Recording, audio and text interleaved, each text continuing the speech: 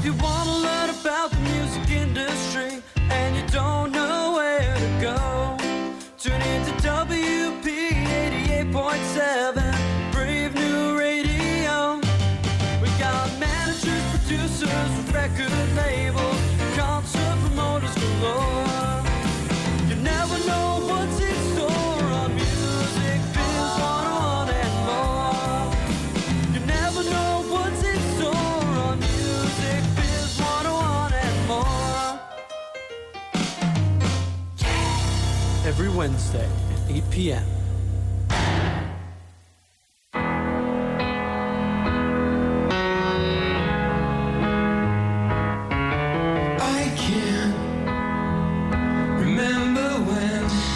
I can remember when, Dr. Steve Marconi, my little Esteban with his fancy red glasses and Syracuse I'm ready shirt. for You're still obsessed with a school that you haven't had anything to do with for 30 years. Well, how come you don't? You left Syracuse orange for William Patterson orange.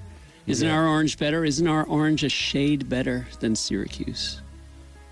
Just say It's yes. actually almost identical. Interesting when we talk about shades of color. That's what this is. A little different. And Music Biz 101 and more, that's what we do. We talk about shades of business and music. On a snowy evening. A snowy evening. Turn to rain. Turn to rain, February, year of our Lord, 2018. But we do have a wonderful show. We have a tremendous show that's going to take place tonight. Very excited about this radio program. We're going to have a special guest. He's an attorney named Michael Harrington. Steve is a good friend of yours, isn't he? And yours, too. My best friend. Of course. And then we have an engineer who's really engineering. She's a genetic engineer, actually, as well. She's mutating things as we speak. Her name is Ashley Weltner. Let's give her a little hand. Good job, Ashley. She's doing a great job. Thank you, Ashley. And we have a student co-host tonight as well. Her name is Kellen Barnes. We call her Barnesy. Hello. Yeah. I don't think I like talking like this. You don't like talking like this? Well, welcome then to Music Biz 101 and more! Music Biz 101 and more, Brave New Radio. She's our Warner rep, too. She represents the Warner Music Group of the campus of William Patterson University. Without a Warner rep. That's right. I know. We don't have a show without Kellen Barnes or Ashley Weltner. That's what I'm saying. That's right. And there's never a show without Dr. Esteban Marconi. One more hand for Dr. Esteban. Thank you. And also my co-host, who needs no introduction. No. My name is Todd. So this is going to be a great show tonight. Music Biz 101 and more. Terrible weather. The school was closed until 5 o'clock, which helped our 8 p.m. slot thrive. Thrive, Esteban. So you're listening to the wonderful music of Rob Fusari. We want to thank Grammy winner Rob Fusari for letting us use his song. We told you who our guest is going to be. We told you all that other stuff.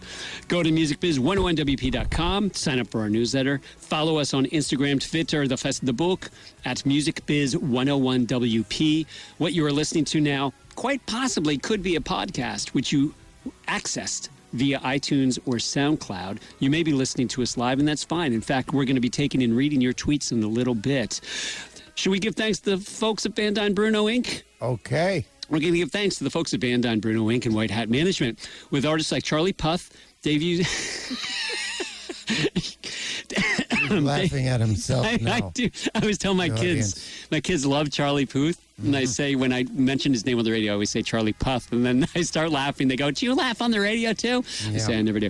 With artists like Charlie Puth, Dave Matthews, and Kiss, there's only one place to go for your band's business management. Go to VB-CPA.com when you're ready. And we want to give thanks to Christine Oy. Hey.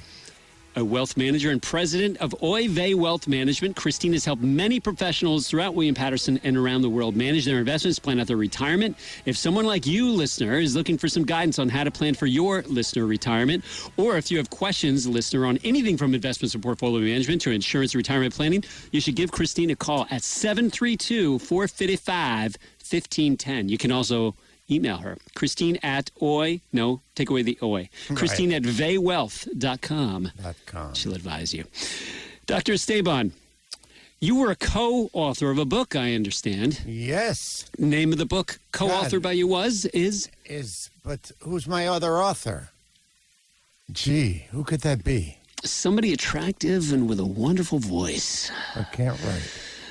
Rob Fusari, no. Managing Your Band, that's right, 6th edition. That's right. You can get it everywhere. That's right. Not anywhere, everywhere. Right. Good. In fact, when they're looking into what's going on with Trump, a lot of the things that the Mueller investigation is finding has to do with Managing Your Band 6th edition. There are ties to Russia in that book. There are ties to campaign finances. You have to play it backwards, but you will hear him. Yes. If you play it backwards, it says, I love Ozzy Osbourne. It's very, very 80s. And so that's available now. So we have a guest. I believe the guest is called in. Is this true, Ashley Weltner? Are the rumors true? Michael, Yeah, are you there, Michael Harrington? Yes, I am. I'm here. Yep. How are you guys doing? Great. We had a snowy day, but we're doing very well now, Michael. Oh, good. Good. No, I've heard about it.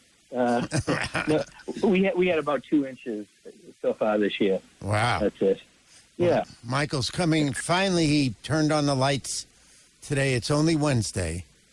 But after that defeat on Sunday night, his team, His sad he Patriots. could not turn the lights on until today. He then decided that the Brady Bowl was put to rest. No problem for me. Yeah. Right. Okay. So anyway, David, we're going to be talking about what I consider a very important and contemporary subject today. We're going to be talking about net neutrality, which you have been pushing. Let's do a show on net neutrality. Yes, because I don't think our listening audience understands what ramifications could occur if this is taken away, especially for the DIY musician. And I know that our guest is actually one of America's authority on net neutrality and also public domain and so on. Even though he is not an attorney, he is a music witness for many copyright suits and so on. So I rang him up, as they say in England, and asked if he would be on the show to sort of inform us some of the things that we may not be aware of. And I understand that my co-host has actually thoroughly investigated the internet today and came up with actually arguments why net neutrality is not a good thing. So this could become a very interesting show. Yes. But I think let's start it off with Michael and sort of not only sort of define what net neutrality is, but certainly talk about that up until very, very recently, that this is the actual policy we have been living with since the start of the internet. Well, that's the important thing. It is what we've been living with since the start of the internet. So the way I've always phrased it was, have you heard of the internet? Do you like it? Have you used it? Do you want to continue using it? You notice that when you type something in, a URL, you get to go to that website. You notice how that works? And this is like, we've just come to expect this. It's like, if you think of what you did in the last 3 or 4 days living in New Jersey, when you left your house, you went places, you stopped at various places, took different roads. No one said you couldn't go there. No one said you couldn't buy this. You know, this is just a typical American freedom we have. Freedom to move, and freedom to move on physical streets, and freedom to move on the internet, which are, paths to go places. So that's what we've come to expect. In neutral, the term, when you say neutrality, it's not a word you hear every day. It's not, you didn't learn it in second grade. It just means that the packets of information, the digits that are, being transmitted, that they are treated all the same. There's a neutral treatment. There's no bias. There's not like, oh, these digits are good, and digits from this person or this company are good, and that company is not as good. It's just digits. So that's what it means, the internet being neutral, and traffic and information can all flow evenly. So I think of that as what net neutrality is. It's the internet we know, and just no biases, no one telling you what to do and restricting your freedoms. So it doesn't matter if I'm a millionaire or Donald Trump or Putin or Dave Philp, I am going to get treated the same on the internet in terms of whatever I'm doing when I turn on my computer and pull it up. That's right. It's kind of like when we vote. You know, your income doesn't matter. On November 6th, 2018, the next big election, I'll have one vote and Bill Gates will have one vote. In a company with shares, it's certainly not that way. But it's that's how voting is, and that's how the internet is, the freedom to access what you want. Mm-hmm. So I'm a DIY musician, and I have a new tune, and I want to put the tune up on the internet. So I go to TuneCore, and so on and so forth. I'm a member already, and so on. And my song goes up, and it is the same quality, and it goes up at the same speed as a Jay-Z tune or Bruno Mars or Kendall Lamar or whomever, as in net neutrality. That's right. It's just digits. Doesn't matter where the digits came from, right? Mm-hmm. So now, what is happening that is doing? What are the consequences of doing away with "quote unquote" net neutrality? The consequences are that instead of having freedom now, where the government isn't telling you what you can do, you are is how you're typing or entering the URL. That's what's you have no one controlling you. Now a company will. And a company will say, well, we own these other companies, some large corporation will give you faster traffic potentially to companies it likes or companies that maybe pay it more, bribery or official payments, or however they do it. So there'll be different speeds. They could slow down traffic that goes somewhere. They could increase the speed to other sites. It won't be free. They'll be able to do these things. This won't be breaking a law. They'll have to say that they'll have to state something about what they're doing, but they'll be able to do it, and it'll be kind of like toll roads with different levels of price. But the internet is going to really wreck a lot of these experiences for people who can't afford better access, and companies that can, especially if you're a newbie, if you're independent DIY musician, like you said, you won't get the rate. You won't be able to, bargain with Comcast or Verizon or you have Time Warner up there and Charter, different ISPs. You won't have the power to. You'll have to take what they give you, and the cost will be different. And right now they're saying that the cost. If there are costs involved, they haven't even said that yet, but if there are costs involved, of course, they would be a Verizon or someone would be charging TuneCore, for example, for a better speed. Well, TuneCore is certainly not going to take it on the chin, and they shouldn't as a company that's in business for profit. So in turn, they're going to charge you, the DIY musician. We can maybe visualize different rates that you'll have to pay for different speeds, which actually amounts to different quality of sound that will go out when someone calls up your song that you've you registered. Right. Mm-hmm. Where right now it's kind of like it's like electricity and water. When I drive down to downtown Nashville, I live 2.5 miles from there. I know the electricity is going to be the same as the electricity here or across the street or in New York. There are regulations that say, what electricity needs to do and our access to it, and water as well. It's not like, it's better water in this part of town. These are public goods. Mm-hmm. And it had been, one of the arguments is to make this, it's saying the internet is an information service, an information system, as opposed to a public utility, public good. Mm-hmm. Mm-hmm. And that's part of where this goes. So let's take it a step further, because people now might be thinking, well, I don't write tunes. I don't have to worry about it. For example, who owns Netflix now? I can't remember. They own themselves? Yes. Okay.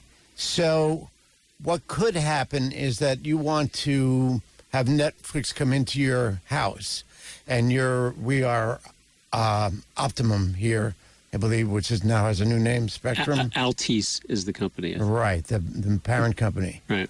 So there could be deals made where this quality of Netflix is not going to be the same quality that maybe if you have Verizon or whomever comes into your home, and you might not have the quality unless you pay more on your service, not to Netflix, but just on your service. Right. Mm-hmm. That could happen as well. So in actuality, we're not just talking about DIY musicians, but we're talking about how this lack of net neutrality could affect actually all of us. That's right.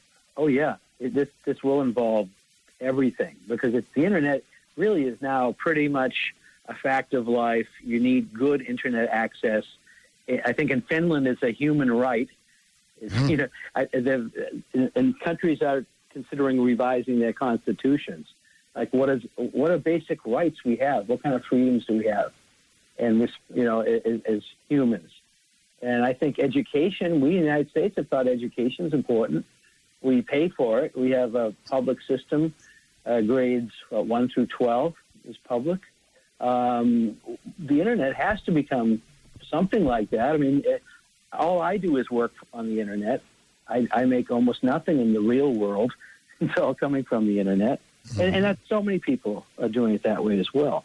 Mm-hmm. And suddenly, if that gets to the point where you can't access certain things, some things are slower, but you're relying upon the whims of a corporation that really doesn't care. They're only going to try to find profit in every nook and cranny they can. Mm-hmm.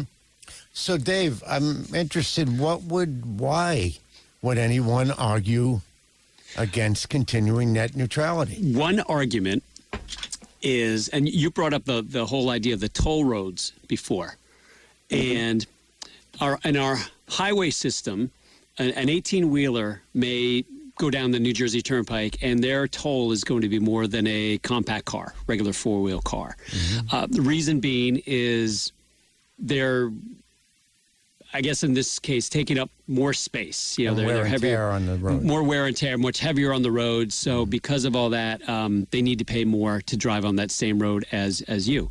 In the net neutrality analogy, that would be YouTube. If we're talking about Altice, which runs Optimum here, or Time Warner Cable, for example, sure. Netflix or YouTube take up considerably more bandwidth than something else, than Bandcamp or something. Wouldn't they why not charge Netflix and YouTube more money, just like on the highway system? Because if they're taking up so much space, shouldn't they pay for that? Your response to that? Well, I mean, part of a lot of times, first, a lot of things they're saying are not really true. They need to prove these. I mean, they've been saying things have been clogged up for 20 years now, and they've been saying the internet's gotten to be a place where people. I mean, Ajit Pai, if you listen to what he's saying, is companies don't even want to invest, and they don't know the rules, and things have changed, and Obama wrecked it and stuff like that. That's the chairman of the FCC, by the way. When he right. said, just so people know. Yeah, okay, go on. Yeah, 3 FCC commissioners are against net neutrality, and 2 are for it. Democrat and Republican. Republicans are against it. Well, those things can be worked out anyway in what Netflix will charge us. Netflix is going up anyway. I mean, over time, every subscription seems to rise, so that can be reflected that way. But to put it in the ISP itself and to start to ruin the structure of the internet, that's where it starts to get. You know, if it's such a mess that you can't go down certain roads, you can't access certain things, I think that becomes the problem. I mean, I'll pay more for Netflix. I mean, it's just a fact of life. Amazon Prime is, sadly, I have to do that as well. I mean, and we expect prices to go up, but not to change the way the internet works. That's what's really wrong. Mm-hmm.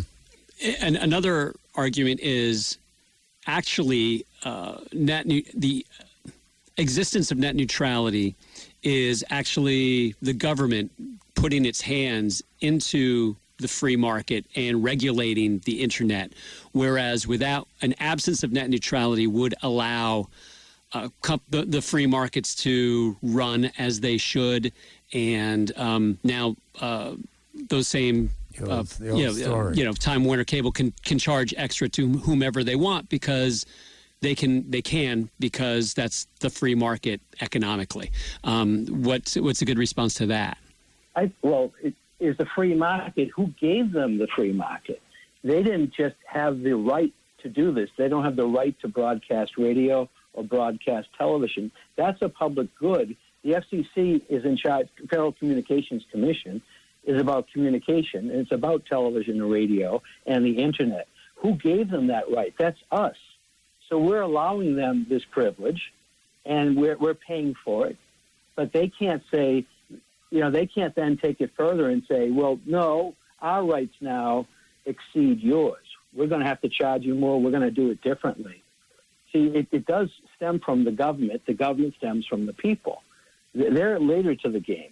I mean, we had to give the cable companies, for example, a license. We had to say to the regular television stations that existed before cable TV that you will have to help these poor newcomers out. Cable TV was new and weak, no money, no power, if you can imagine. But the government said, let's make it a more even playing field.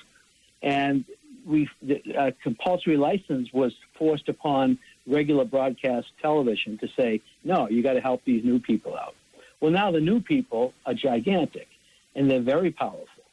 So now we've got to make sure that it doesn't destroy what we had, which was just freedom and the ability to, you just go on the internet. You don't have to then think, oh, it's Thursday. Oh, who owns that company? Oh, is Netflix doing this? Or, we shouldn't have to think that. We should still just have access as we do. And that's what, so to go back to the free market, we gave them the free market. That's just something that came about because it's we the people. We can't have, the government is of us, by us, and for us. And what they're trying to do is say, oh, government's getting in the way. No, government granted this for you. Know your place. Yeah, that makes sense. And also what always bugs me, unless you're going to go to the little satellite, you don't have a choice. Whatever is at 865 Pines Lake Drive, that's what's coming into the house. And that's what I got to buy as far as a cable system. So I don't have a choice to go, well, Time Warner's 20 cents cheaper for Netflix. I'm going to do that. And that bugs me. And again, it gets back to exactly what you're saying. The free and open market is owned by whom? Right. Do we have a tweet at all? Did you notice? Since I want to go to the other subject. We have a number of tweets and a couple more things on net neutrality before we go. But well, here's just sort of a general one, and maybe it's making you restate what you said before. But Melanie Sungo wanted to know, how do you think net neutrality? And I think what we're talking about now is the absence of net neutrality. What do you call the absence of net neutrality? Just the absence of net neutrality? I couldn't think of the word. The internet as Comcast dictates. Okay. There we go. So, how do you think the internet as Comcast dictates would affect? And by the way, we should understand when you say that Comcast owns NBC or NBC Universal, correct?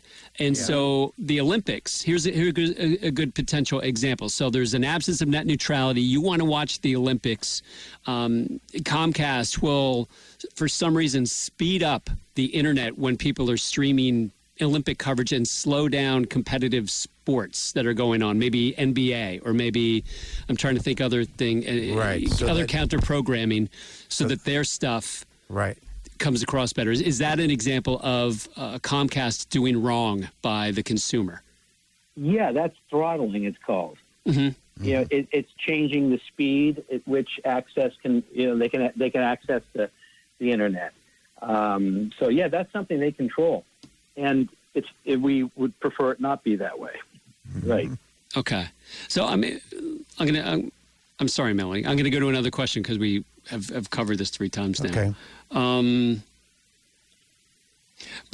What about, get back to music and publishers. Can you kind of restate again, how is this going to affect, Atlantic Records has a new Bruno Mars album coming out. Are they concerned about the absence of net neutrality? Are they concerned that Spotify is going to start charging consumers more because Comcast is charging consumers more and Spotify has to pass that along? Well, what they can do, part of that's what they're going to do within each company. They're going to have their own rates and their own way they want to do something. If Atlantic wants to release something, they can buy a lot of access. Spotify has a lot of access, and other outlets don't. You know, the folk musician from Harrisburg and the country player from Mobile, Alabama, you know, that group, they won't have the same kind of clout. So they should be able to get on it. But how many places they could do it, I think that's a separate thing. Part of that's a business that's fine. Just let it run. You know, they can put more and more things on the internet without having to have a differential in price or speed. That's the thing to guard against, I think. But you're also saying it could be possible that Spotify itself could be, I guess Comcast could be charging Spotify more money now because for throttling, and Spotify can say Atlantic or Warner Music Group, Universal, Sony Music, we're going to let your stuff go faster or sound better because you guys are partial owners at this point because we haven't gone public yet of Spotify, and that'll be part of our licensing deal. Yet anybody through CD Baby or TuneCore, we're not going to allow that same quality or speed of the stream. Is that something that could happen, I guess? Yeah, without a safeguard on that is what could happen. It could be different speeds, and you know, if you can't get good, it's kind of like when you're tuning in a station, a terrestrial radio. If you can't get one station too well, you're just stuck with what you can. You know, and the internet doesn't have to be that way at all. You know, it doesn't matter where you're located. I mean, I could be in the next room. I could be in the room with you. I happen to be in Nashville. And it shouldn't be that, if I'm in Chicago, it's much faster. Detroit's slower. You know, I mean, it's the internet. And the company shouldn't be able to change that. That's what the tenets of net neutrality are. It should be neutral. It should be equal access. And what you put on, the content is fine. It's all kinds of different content. This is just saying the access should have, you know, it should be smooth. It shouldn't be regulated by a for-profit corporation. Okay. Kellen has a question for you.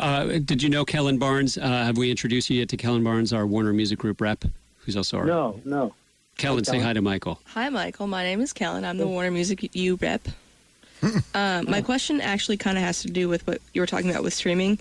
Do you think that the absence of net neutrality will affect the way that songwriters and musicians are being paid through streaming services?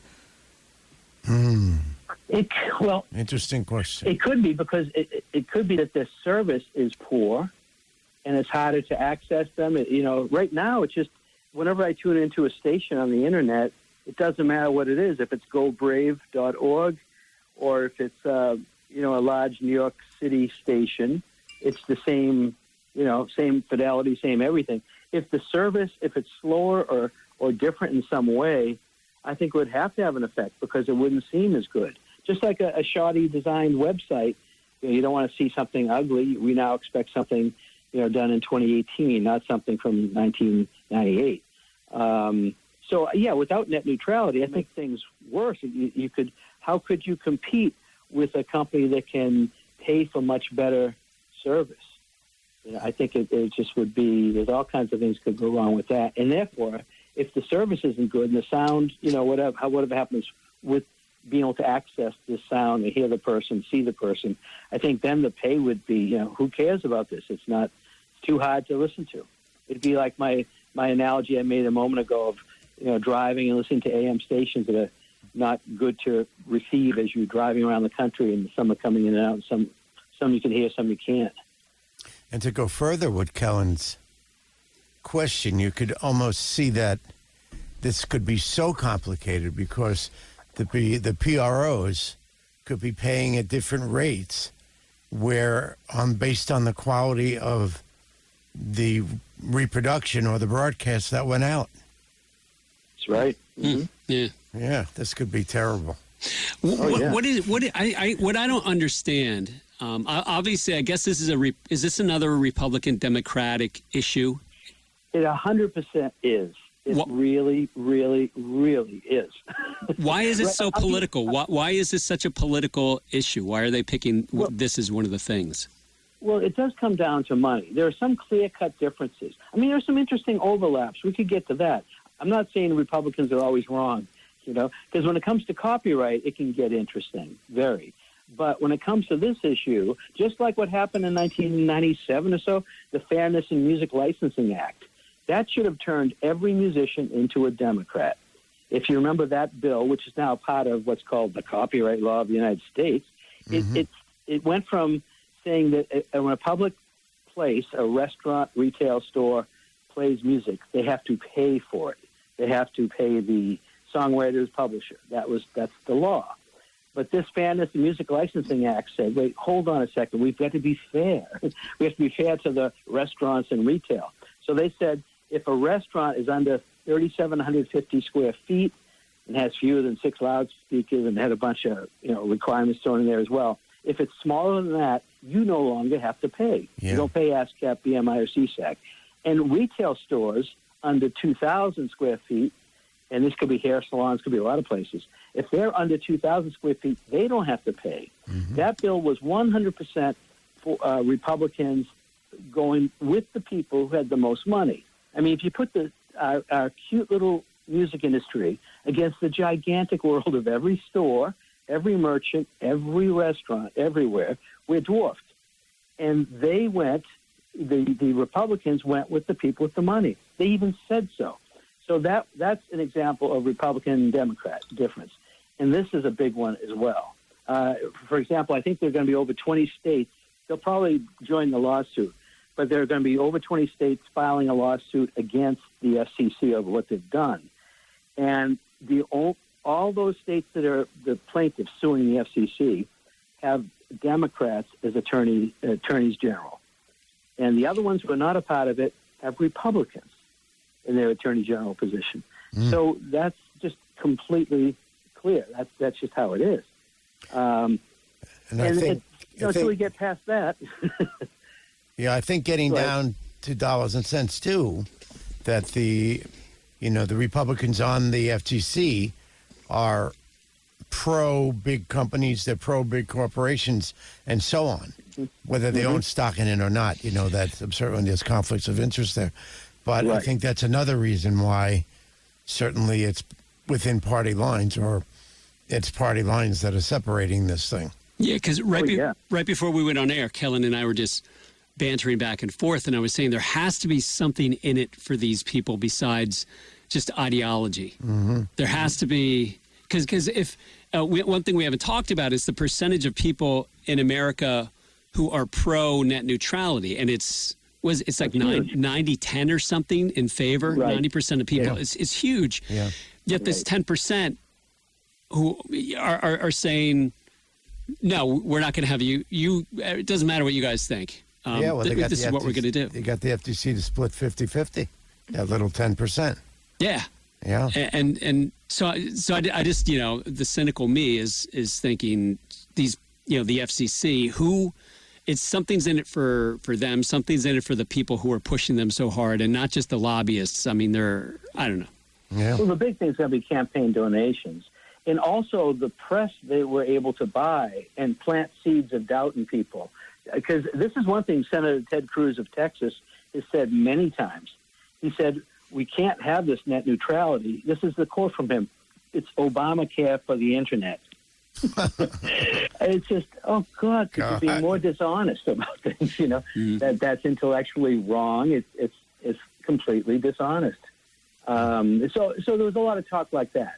In the same way you want to get royalties for performers, the NAB, the National Association of Broadcasters, comes out and say, what, there's going to be a radio tax? Where musicians think, wait a minute, these are copyrights in the Constitution, and it's a federal law, but radio doesn't want to pay musicians, so they dub it a radio tax. And everyone in this country thinks tax is a four-letter word, Those states, I think you said it was 22 states that are suing. Something like that. Yeah, I think it's that are suing the government over the net neutrality. Do they? Where does that go? Or do they end up winning, and then, or does it like go to the Supreme Court kind of thing? How does this work? It could. There's a lot of things. There are going to be several things they're going after. One is there was a thing called the Administrative Procedure Act, and that said federal agencies couldn't make, I think it's arbitrary and capricious rules. Mm-hmm. In other words, the FCC had net neutrality, and then Ajit Pai and the 3 versus 2, the 3 Republicans versus 2 Democrat commissioners voted that, we're going to change it. And we can now, we're throwing out that, and we're going to have new rules. So that's one of the things they're going to sue over is that the Administrative Procedure Act. And there are other things. Well, there's a lot in it. There's a lot of good writing about it. It gets very technical. There's a lot to keep track of. What some states and cities are doing now is saying, okay, if you're going to have it, we're now going to pass a law that says if you don't respect net neutrality, no government agency will do business with you. Washington State's doing that. Montana's doing it. And there are other things also where Seattle wants to do this. In Chattanooga, Tennessee, of all places in the country, they have the best internet because they took it into their own hands to create their own network. And it's faster than anywhere. It's better than San Francisco or New York. It's something they just did. And after they did it, the Republicans in Tennessee is very heavily Republican, the state is. They immediately passed a law saying you can never do that again. Communities cannot create their own. Mm-hmm. So part of it is the idea, shouldn't this be broadband created by cities and states? Because that could have other issues that could come up. But we've got to, I just think most of us realize we have to ensure that the internet stay the nice thing it is. It's a very fun, ridiculous place. The best and worst of people's activities take place there. And to now have a company in charge as opposed to my good sense or bad sense, good and bad taste, whatever it is I want to do, I should be able to do without Comcast throttling me or preventing me. Mm-hmm. Mm-hmm. Kellen, do you have more? I do. So you are an attorney, correct? No. Then I was lied to. Okay. Nope. This is a good question anyway. So... I know. I answer questions about law. How's that? Well, it's not necessarily has to do with law, but just kind of as a whole, do you think that like people who work on like musicians' teams, do you think that they would have to be paid less because of there would be like a tax for things, for if they want their music on different like broadbands and different things like that? Do you think that they would be paid differently than what they're paid now because their overhead is so much higher? Well, I didn't follow it. Musicians' teams, did you say? Yeah. Like a manager, an agent, things like that, people on their teams. Wait, why would they be paid different? I don't know if I understand. What that have to do with net neutrality or? So I was doing a little bit of research today, and I came across a couple of articles on Rolling Stone and like a couple different blogs. I guess like the main concern of a lot of like smaller musicians, that the people who are doing like their promotions and their bookings, they would be either paid less or just wouldn't be, I guess, getting, I guess really just their paycheck would be less because they would have to pay more in order to be, if net neutrality was gone, they would have to pay more, I guess would be. Oh, I see. Well, okay, so in other words, if a company's going to have to fork over more money to get on the internet, it stands to reason someone's going to lose a job. Exactly. As prices go up. Yeah, that can happen, sure. I mean, I don't know. There's usually there's a minimum wage. I think it's all done by states. So I don't know if the pay gets too low or anything. So yeah, I mean, I think this would have a lot of impact on a lot of things. That's interesting. I hadn't thought about that part as well. But if the business can't function in the same way and it costs more, you do pass those costs along, and you reduce service or reduce number of employees. Yeah, that makes sense. It's one of those things that could come from this. Want to move on to your new subject, Dr. Marconi? Well, if you feel that we have thoroughly investigated the Net neutrality. Yes, I would like to move on to another Yeah, let's do that because subject dear to Michael's heart, because we're running out of time, actually. Yes. And that is public domain music, and music that actually should be in public domain and sometimes not in public domain for various reasons. And I think maybe we'll start out just with our audience, again, understanding what public domain is versus music that's in copyright. And I should also say to our DIY musician that if they haven't taken any courses here, that they should not in any way feel upset or think they're cheating because they're playing music in bars and they're playing music on their regular gigs that are copyrighted music, and they're not paying anyone, because it is not their responsibility to do this. It is, of course, the responsibility of the venue. Yes. So anyway, we clear that up. But a little bit on how, let's, give the definition of public domain, and then let's talk about Happy Birthday first, and then move into the two that are very recent on your plate. Okay, sure. Well, public domain means no one owns it. It's so old, that's often the reason. It's so old that it happened before there was copyright, or the copyright expired on it. For example, in the United States, most works of art, music, poetry, and so forth, created before 1923. Most of those are public domain. And afterwards, they are usually owned by someone, copyrighted. It can get complicated because under the old law, we're still sort of living with two, the 1909 Copyright Act and the 1976. And under the 1909 Act, if you didn't, with 28 years after you registered or published your work, you had to renew it. You had to fill out another form, maybe pay a few dollars. You had to renew your copyright. If you didn't do it within that 12-month period in your 28th year after, you lost copyright. So that happened to a lot of works, because if you think about it, think what you created 28 years ago, a song you wrote, a letter you wrote, something that can be under copyright. If it's still not important to you, you wouldn't want to, I don't care. It was the worst song I ever did, or the worst whatever. Or, you didn't bother to renew it for some other reason. Then it becomes public domain. So under that old law, there was a period, after the 28th year, it could fall into the public domain. Or, if it was worth something, people would renew it. So that impacted a lot of songs. Even the song "This Land Is Your Land" has that feature as one of the issues that we're going to be in court over as well. You want to talk about "We Shall Overcome" first? No, you talked about the 09 law, now talk about the 76 law. Okay, and 1976 law changed that. In fact, you don't even have to send it to Washington.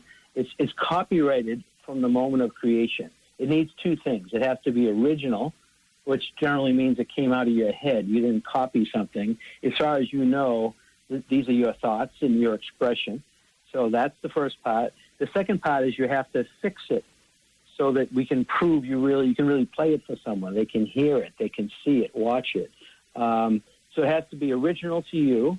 It has to be fixed in some the expression is tangible medium of expression, now known or later developed. So it could be an MP3. It could be filmed on your iPhone. It could be old-fashioned sheet music, pencil and paper kind of stuff. So that's what. And now you have it, copyright. And now the copyright, it doesn't end.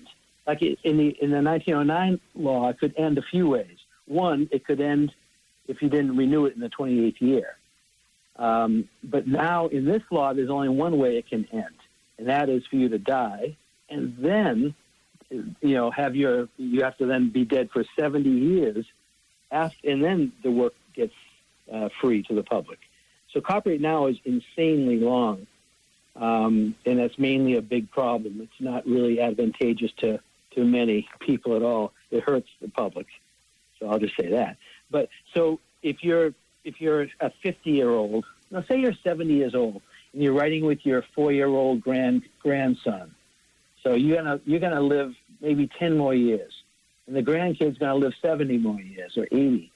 Now that copyrighted work will last for 80 years with the grandkid lives, or 90, and then 70 years after the grandkid's death. So you now found a way to extend it to ridiculous, over 2 centuries kind of term.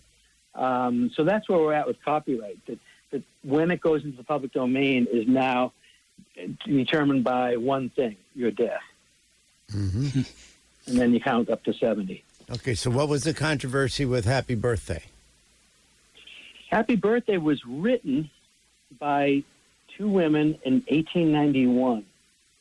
And tracing it is to hey, what really happened with this? Somehow it didn't get registered with the Copyright Office till, I think it was 1935. Wait, what happened here? So there's trying to find these documents. Now, when you register something with the Copyright Office, they don't go through every, period, comma, semicolon, and make sure everything is accurate. There can be, there can be things left out, like it's not 100% detailed record. But it became, I think, copyrighted with the Copyright Office. I think it was 1935, and it ends up that there's a funny way, some funny things took place that people weren't sure of, and then later on, other things took place that went from this one company to eventually to Warner Chappell. But should they have owned it in the first place? It's a real complicated mess. But the court found that no, it's not under copyright because there are things that took place that you can't account for. Because what happens sometimes, it's been referred to as copyright creep. You start to not know what got added when to a song as it changes. The We Shall Overcome song changed in so many ways. I trace it to the 1780s up until the mid-60s when copyrights were being registered on it. So it's complicated, but the court found in the We Shall Overcome case that I was thrilled about this. This was September 8th, 2017. Not that I'll forget it. And Judge Coate in New York said that it's an old song that no one can trace. That's what it really comes down to. You couldn't trace it.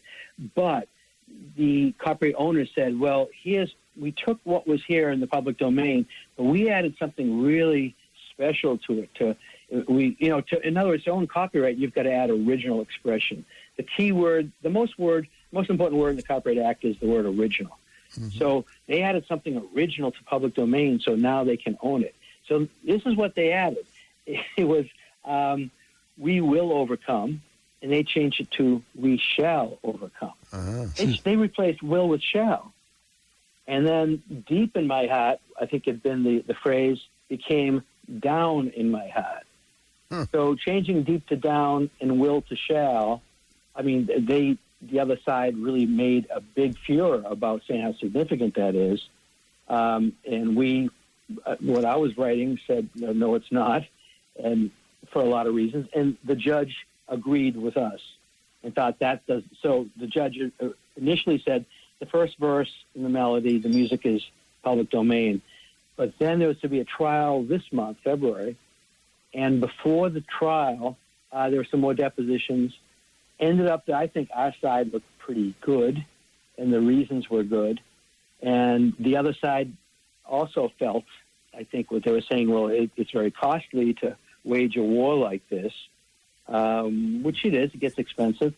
And they thought at this point, according to their point of view, it's not worth the money. And we think it's over other issues, like, well, intellectually, we have the smart argument here. There was an agreement made between both sides that the court agreed to that it's now in the public domain. So now anyone can use it.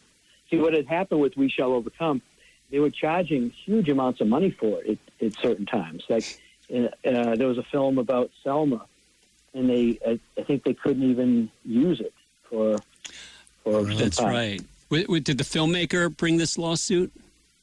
Another filmmaker did. Yeah, this was over It's a film called The Butler. Okay, that's Daniels. Because Happy Birthday was also brought on by a filmmaker as well originally, right? A documentary filmmaker. Right, a documentary filmmaker, yeah. Mm-hmm.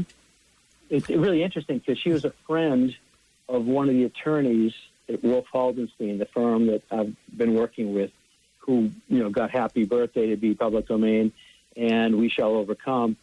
And I guess she was a friend, and he seemed interested, and a law professor got involved, and this other law firm got involved, and he was not at Wolf Haldenstein. His name was Randall Newman. But then he got involved with that became part of that firm, and it went from there. So now it's funny, there was an article today in a thing called Law 360, this journal, and they're calling them, the headline was something like, you want to challenge a copyright on a famous song? These are your guys. So they're getting known for freeing works that should not be under copyright. So this I'm happy to be a part of it. This answers my colleague's question that you had a couple of weeks ago. And you were asking, Dave was asking me, who brought on this lawsuit? What would they gain by making a song public domain? And you just answered it. Like a filmmaker doesn't have to pay. He doesn't have to pay. Right. He can use it. So it comes down to money again. And then what can happen, though, also to the publisher, to Warner Chappell with Happy Birthday, for example, they had to pay a lot of people. They had to pay them back. Mm-hmm. Because, in other words, if it's public domain, then Warner Chappell didn't have the right to charge them. But they did, and they accepted millions of dollars, and they had to pay back millions of dollars. And something like that I don't know exactly what's going to happen with We Shall Overcome, but it could be something like that. But the most important thing is that, now it's free, as it should have been. The thing about We Shall Overcome, it's a really complicated, I've been involved in copyright for, 30 years or something, a long time, and this is the most complicated one. Because, I traced the melody to the 1780s or so, to an Italian hymn called O Sanctissima, and that is almost all of the melody. And then you start to hear songs or hymns that are like it, created independently at different times throughout the early, late 1800s, early 1900s. And a lot of these were used at union meetings. A lot of times people in the churches, usually in poor communities, would sing songs, would sing hymns, and sometimes the cause of the unions, in other words, to be treated humanely, the hymns would be adapted. So the We Shall Overcome song can be traced to different songs. My Jesus Wills is one of them. O Sanctissima. There's a song called No More Auction Block for Me. And there are others. And you can start to see how things got changed. And there'll be 30 stories of how it happened. Oh, I learned it from this person who learned it from that person. Oh, no, but in Knoxville, they sing it this way. Atlanta sings it this way. And then Memphis, they add this word. And it was such a complicated, really interesting story. Mm-hmm. But when you can't trace the original owner, to take back the copyright on this, to say it's no longer owned by Ludlow and the Richmond organization, the plaintiffs going against them, we're not saying that what we're doing is not making someone into a poor widow who's no longer getting the money from what she created. You don't know who created it. It's got too many points of origin over more than 100 years, both in terms of all the music and all the words. And so it's just, if you know who wrote Yellow Submarine by the Beatles, it's the Beatles. You know who wrote a song last week? Now we know what goes on. But when something extends back decades and then centuries, it can be impossible to really trace ownership. And when you add to the public domain, you technically own what you added. But then that starts to spread. Wait, but you don't own the whole thing. You might own those words. So that's why I went from one verse was not under copyright in last September to now the entire thing is not under copyright. Great. We've been talking to our classes about you coming on the air with us, and this is Music Biz 101, more the greatest radio show in the history of radios. And we have a tweet from a graduate jazz student who is very interested in what you do, and Kellen will read the tweet. So his question is, what is your background as a musician and musicologist, and how specifically have you used these skills and knowledge in copyright cases? Well, I saw the Beatles on Ed Sullivan. I watched the television, and I was 10 and got a guitar the next day. My father rented me a guitar for a month, and I wouldn't put it down. And by the time I was 12, I was a professional musician. I was teaching people to play and playing live. So I've just fallen into music and always kept doing it. And I got nice fellowships and stuff and scholarships, went to schools for free, and ended up teaching college. And when I moved to Nashville, it was, and by the way, in terms of the skills, music theory is the ultimate. That is the headiest, most intellectual. It's the best thing about this whole deal. That and composition. I think they're intertwined, but those are the skills. But anyway, so I got to Nashville. I was teaching a school here, and I seemed like the right kind of person for lawyers because I have experience in many styles of music as a performer, as someone who writes about it, as music theory. I've taught it and created classes. So having a lot of styles under my belt would help, and having a doctorate and hopefully being able to, explain. I had to learn law. It's funny when you don't know it, how funny that gets. You realize it's time to learn.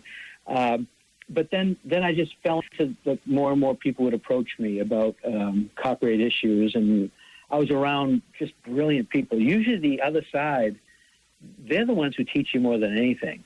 Like they'll spend 8 hours just absolutely, and maybe I've been deposed for 2 or 3 days long, so multiply 8 or 9 hours by 3 days. And they're just absolutely trying to destroy you. They're asking you questions you don't know the answer to. So that's the best education there is. Suddenly, I don't know anything. No, I didn't know old traditional country music. I didn't go back Porter Wagner and Tex Ritter and Roy Acuff and all that stuff. So after I had a deposition where they kept pointing out how stupid I was on country music. So then I transcribed 3,000 old country songs, like note for note, everything. So I think my knowledge is very good now. But, and you learn what you don't know about law. Okay, now time to learn copyright law, too. So the skills it starts out being music. I think music theory, having a good ear, being able to transcribe and transpose. I think dabbling in a lot of styles is the other big deal. Like, don't say, I'm not doing country, I don't like rap, I don't like punk. No, like it all. Study it like a fiend. I just read a really good interview this afternoon with Quincy Jones, and he was asked about current music, and he says his problem with musicians and artists today is they don't understand all the different styles of music. They haven't gone to school, quote unquote, and listened to all these different genres so that they could incorporate all that knowledge into something new. He said it's all derivative of each other. It's and there's nothing interesting, he said, musically about it, because they've never, then who did he mention? He mentioned Frank Sinatra. No. Marlon Brando was a good example. He said Marlon Brando wasn't just an actor. He could cha-cha, he could samba, he could talk about all these different kinds of dancing that Marlon Brando could do. He was just a sort of worldly guy who just knew a lot of things about a lot of stuff versus this sort of mono, tunnel vision that he was implying that today's musicians have. And you're saying you don't have that, which is good, which helped you and has given you a career.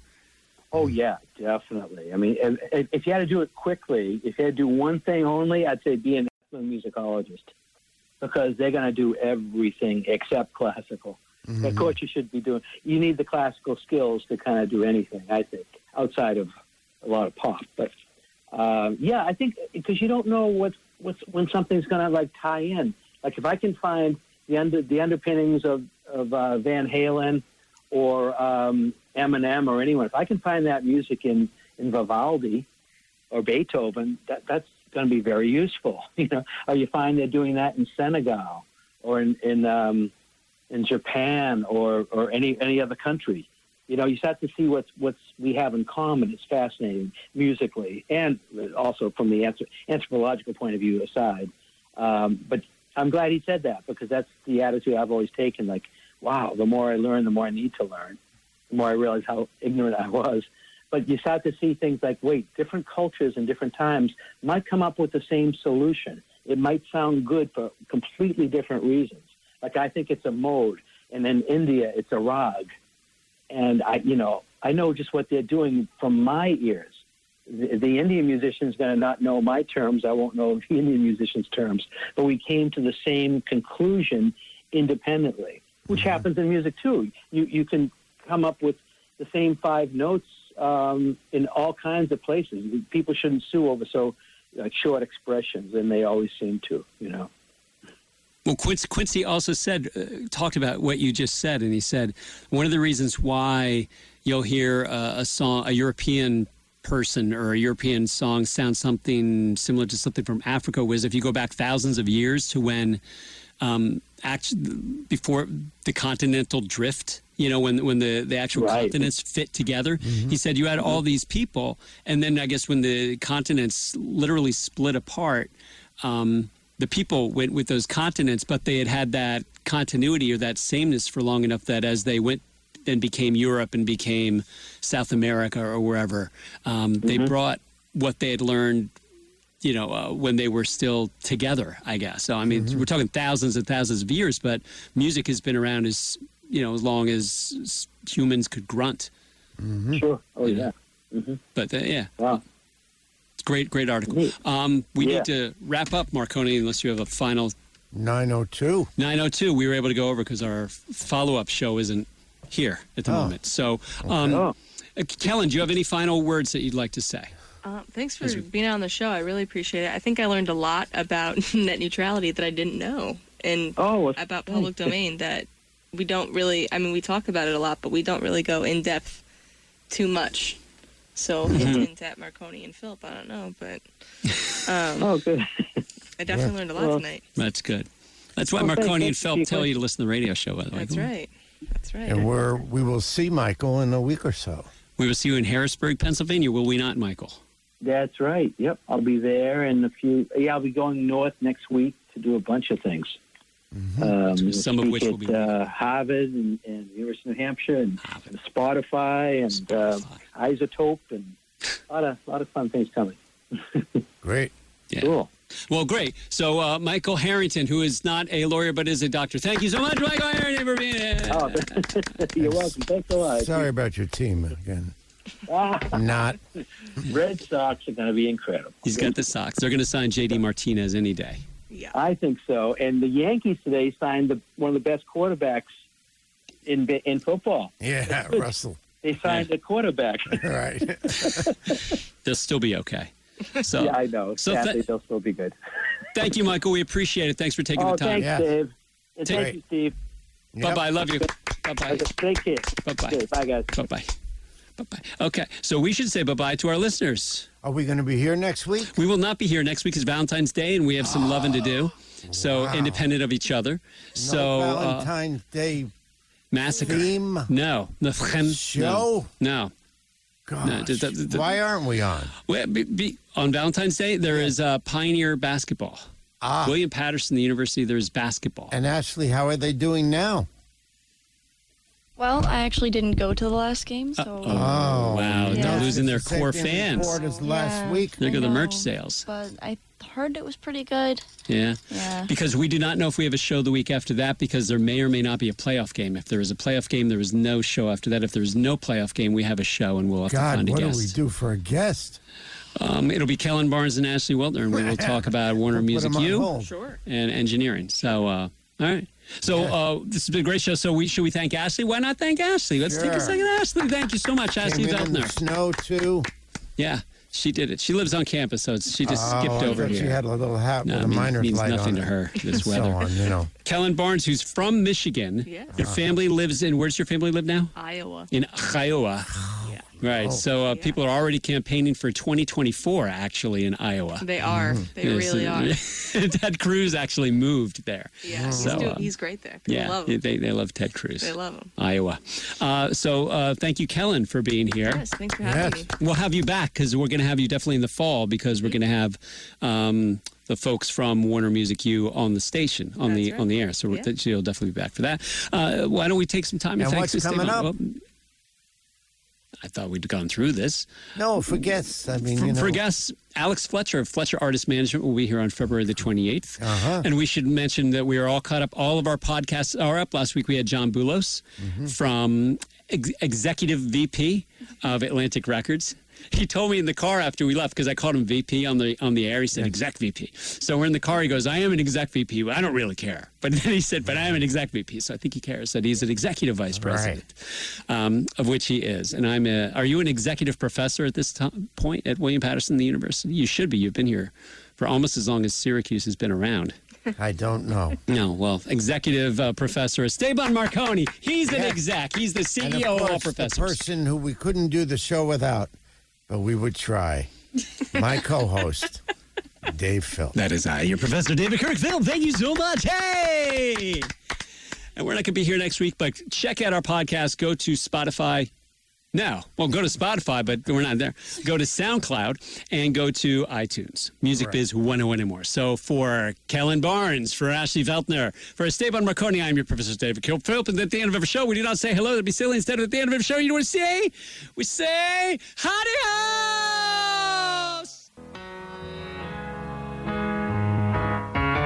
I can't remember when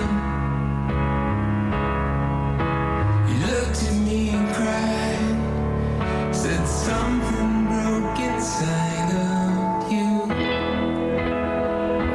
My best friend, whatever come my way, you know I'm yours until the end. And when I finally go away, you're gonna look for me one day. When you let love down, oh, you let me down. Don't have to remind you, 'cause you know that I'm alone. When you let love down, oh, you let me down. Don't let me down. Don't let me down. I can't remember when you put your hand in mine and couldn't play in time with